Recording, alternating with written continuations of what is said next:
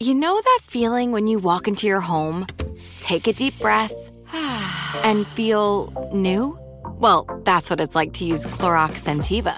Because Clorox Scentiva smells like coconut, cleans like Clorox, and feels like energy. It'll elevate any cleaning routine to not just clean, but also make every room smell like a tropical coconut getaway. Discover how Clorox Scentiva's powerful clean and refreshing scents can transform your space. Get yours in coconut or other fabulous scents at a nearby retail store. Right here, right now. Find your beautiful new floor at Right Rug Flooring. Choose from thousands of in-stock styles, ready for next day installation, and all backed by the right price guarantee. Visit rightrug.com. That's RITERUG.com today to schedule a free in-home estimate or to find a location near you. 24-month financing is available with approved credit. For 90 years, we've been right here, right now. Right Rug Flooring. This is your moment, your time to shine, your comeback. You're ready for the next step in your career, and you want an education employers respect. So you're not just going back to school, you're coming back with Purdue Global. Backed by Purdue University, one of the nation's most respected public universities, Purdue Global is built for people who bring their life experience into the online classroom. Purdue Global, Purdue's online university for working adults. Start your comeback today at purdueglobal.edu. On this particular Christmas day, the 76ers were looking for improved health and a win to go along with it. Both received in New York City, 105-98 over the New York Knicks. Joel Embiid was back. J.J. Redick was back. T.J. McConnell was terrific, and the Sixers snap a season-long 5-game losing streak as a result. 7-point win for the Sixers on the holiday. Brian Seltzer with you from Sixers.com here at the Garden, hoping you've had a great day, and very nice that a Sixers triumph could be a part of it. Joel Embiid, yes, he was in action Saturday in Toronto, but if you watched the game, if you listened to it, if you followed it, you could tell he wasn't quite himself. Well, today he got going down the stretch of the first quarter with a jam, opened up the second period in really strong fashion, finished with a team-high 25 points and team-best 16 rebounds for his 15th double-double of the season, plus 25 with the Sixers when he was on the court. The same could be said for J.J. Redick. Redick looks sharp. He'd been battling some right hamstring tightness. 4 for 8 from outside the arc. He also had 6 rebounds to finish with 24 points on the evening. T.J. McConnell with 8 consecutive points to close out the third quarter, and that helped the Sixers wrestle control of this game, a game that for the early, let's say, 2.5 periods, was really dictated by the inside play of Enes Kanter for the New York Knicks, who had a career day with 31 points and 22 rebounds. Sixers just could not slow him down, but he and Kristaps Porzingis both subbed out with about 4 minutes to go in the third period. That's when McConnell stepped up and one step-back jumper, end of shot clock, and a corner three-pointer to vault the Sixers into the fourth quarter with some momentum on their side. They led by 4, and they just would not back down. They rattled off a string of 7 straight points. In the latter stages of the fourth, Ben Simmons, when the Knicks got a little bit closer with a run-out jam to make it 103-95. And at that point, with 66 seconds to go, you kind of felt pretty decent the Sixers would leave the Garden on a winning note. The final score, 105-98. We're standing by for the post-game press conference of head coach Brett Brown. 18 lead changes, 8 ties in a really competitive game. But big picture, you step back. The Sixers, this has been a really bumpy month for them. The schedule, difficult and challenging. Injuries kept piling up. And probably just almost as much as a win today. I think Brett Brown wanted to see the Sixers come out and fight, not accept recent results, not accept losing. And we saw that today. From the outset, extremely competitive, feisty, and spirited. And in the end, they were rewarded with a winning outcome. Kanter was fantastic. He was a beast on the inside. His 31 points, a season high, 22 rebounds, his top total of the year as well. The Sixers had trouble, even with Embiid out there, finding a solution. But to their credit, They were not phased. They kept the ball under control with some decent ball protection up until, ironically, the final 3 minutes when they turned it over on 3 straight possessions. That made things a little bit dicey, but in the end, the Sixers survive 105-98. Let's go to Brett Brown right now. I mean, just the reality of what you don't have when they're injured. And I love our guys. They fight. But, you bring in Joe and JJ, and the fight goes to a higher level. It gives us more of a chance. And I think that although I'm the coach and fans see it and our teammates see it, when you actually live it in real time, it stands out that dramatically. You challenged TJ early on, which I know he lives for that. How do you assess what he was able to become? I think he was the MVP of the game. And he wears his heart on his sleeve. I have a sort of like a very antagonistic relationship with him. Like, I coach him harder than I coach anybody. And I'm just so proud of like him coming out of left field and, being in the NBA, now staying in the NBA, and now playing in the NBA. He played today. And I thought that his spirit, apart from the other stuff, his spirit was awesome. And I thought he was the most valuable player today. Right, obviously, Joel's a game-time decision.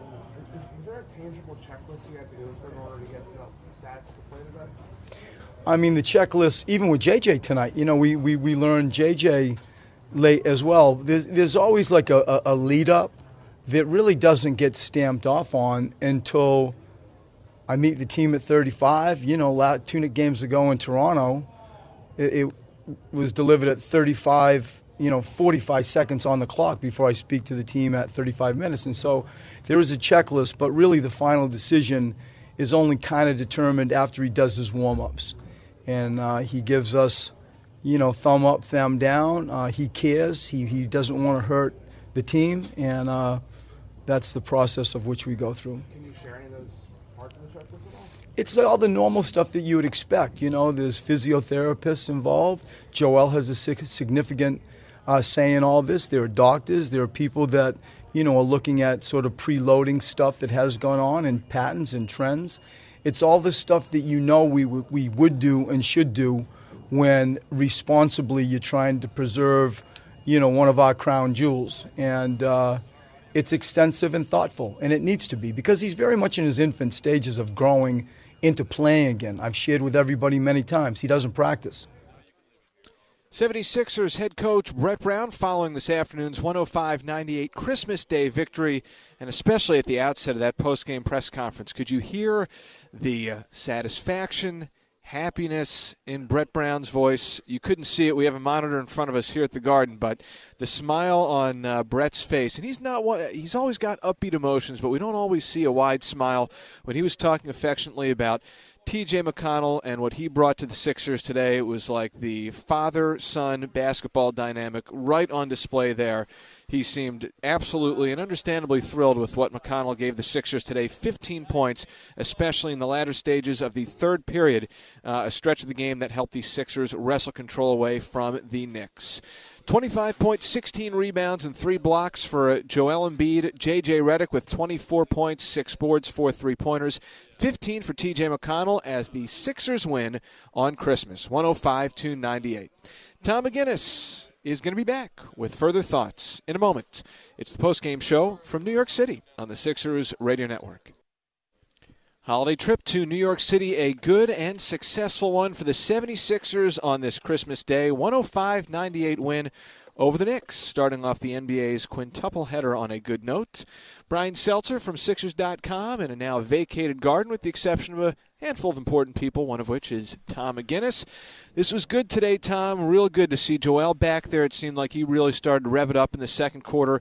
J.J. Redick was locked in early, but the head coach giving the game ball to one T.J. McConnell. Right, he talked about his spirit, that spurt that I mentioned of 8 consecutive points at the end of the third, deflections, defense, getting after it.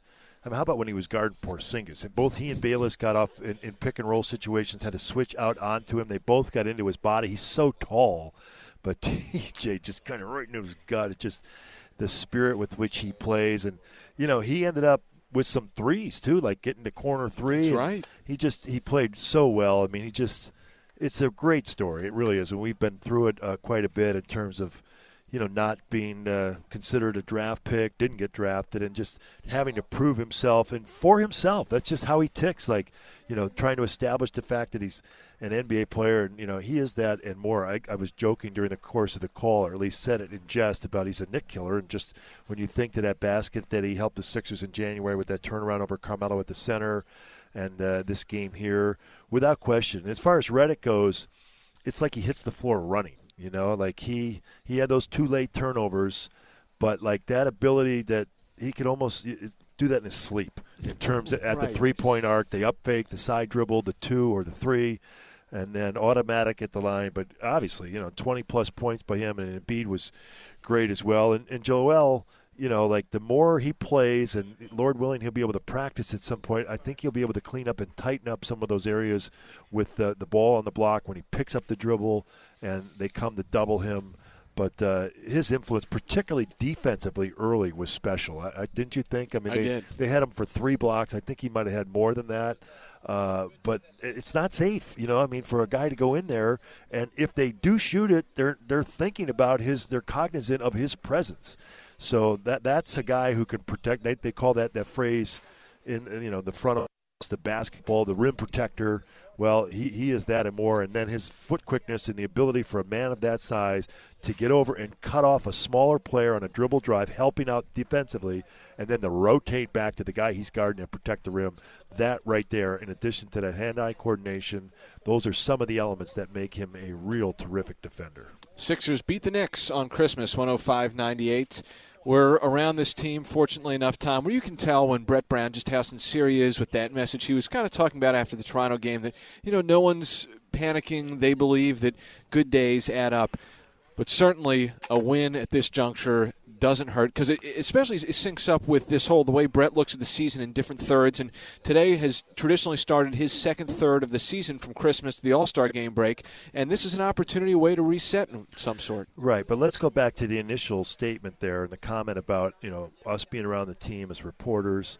And, the next phrase that would come to mind is the Sixers needed a win.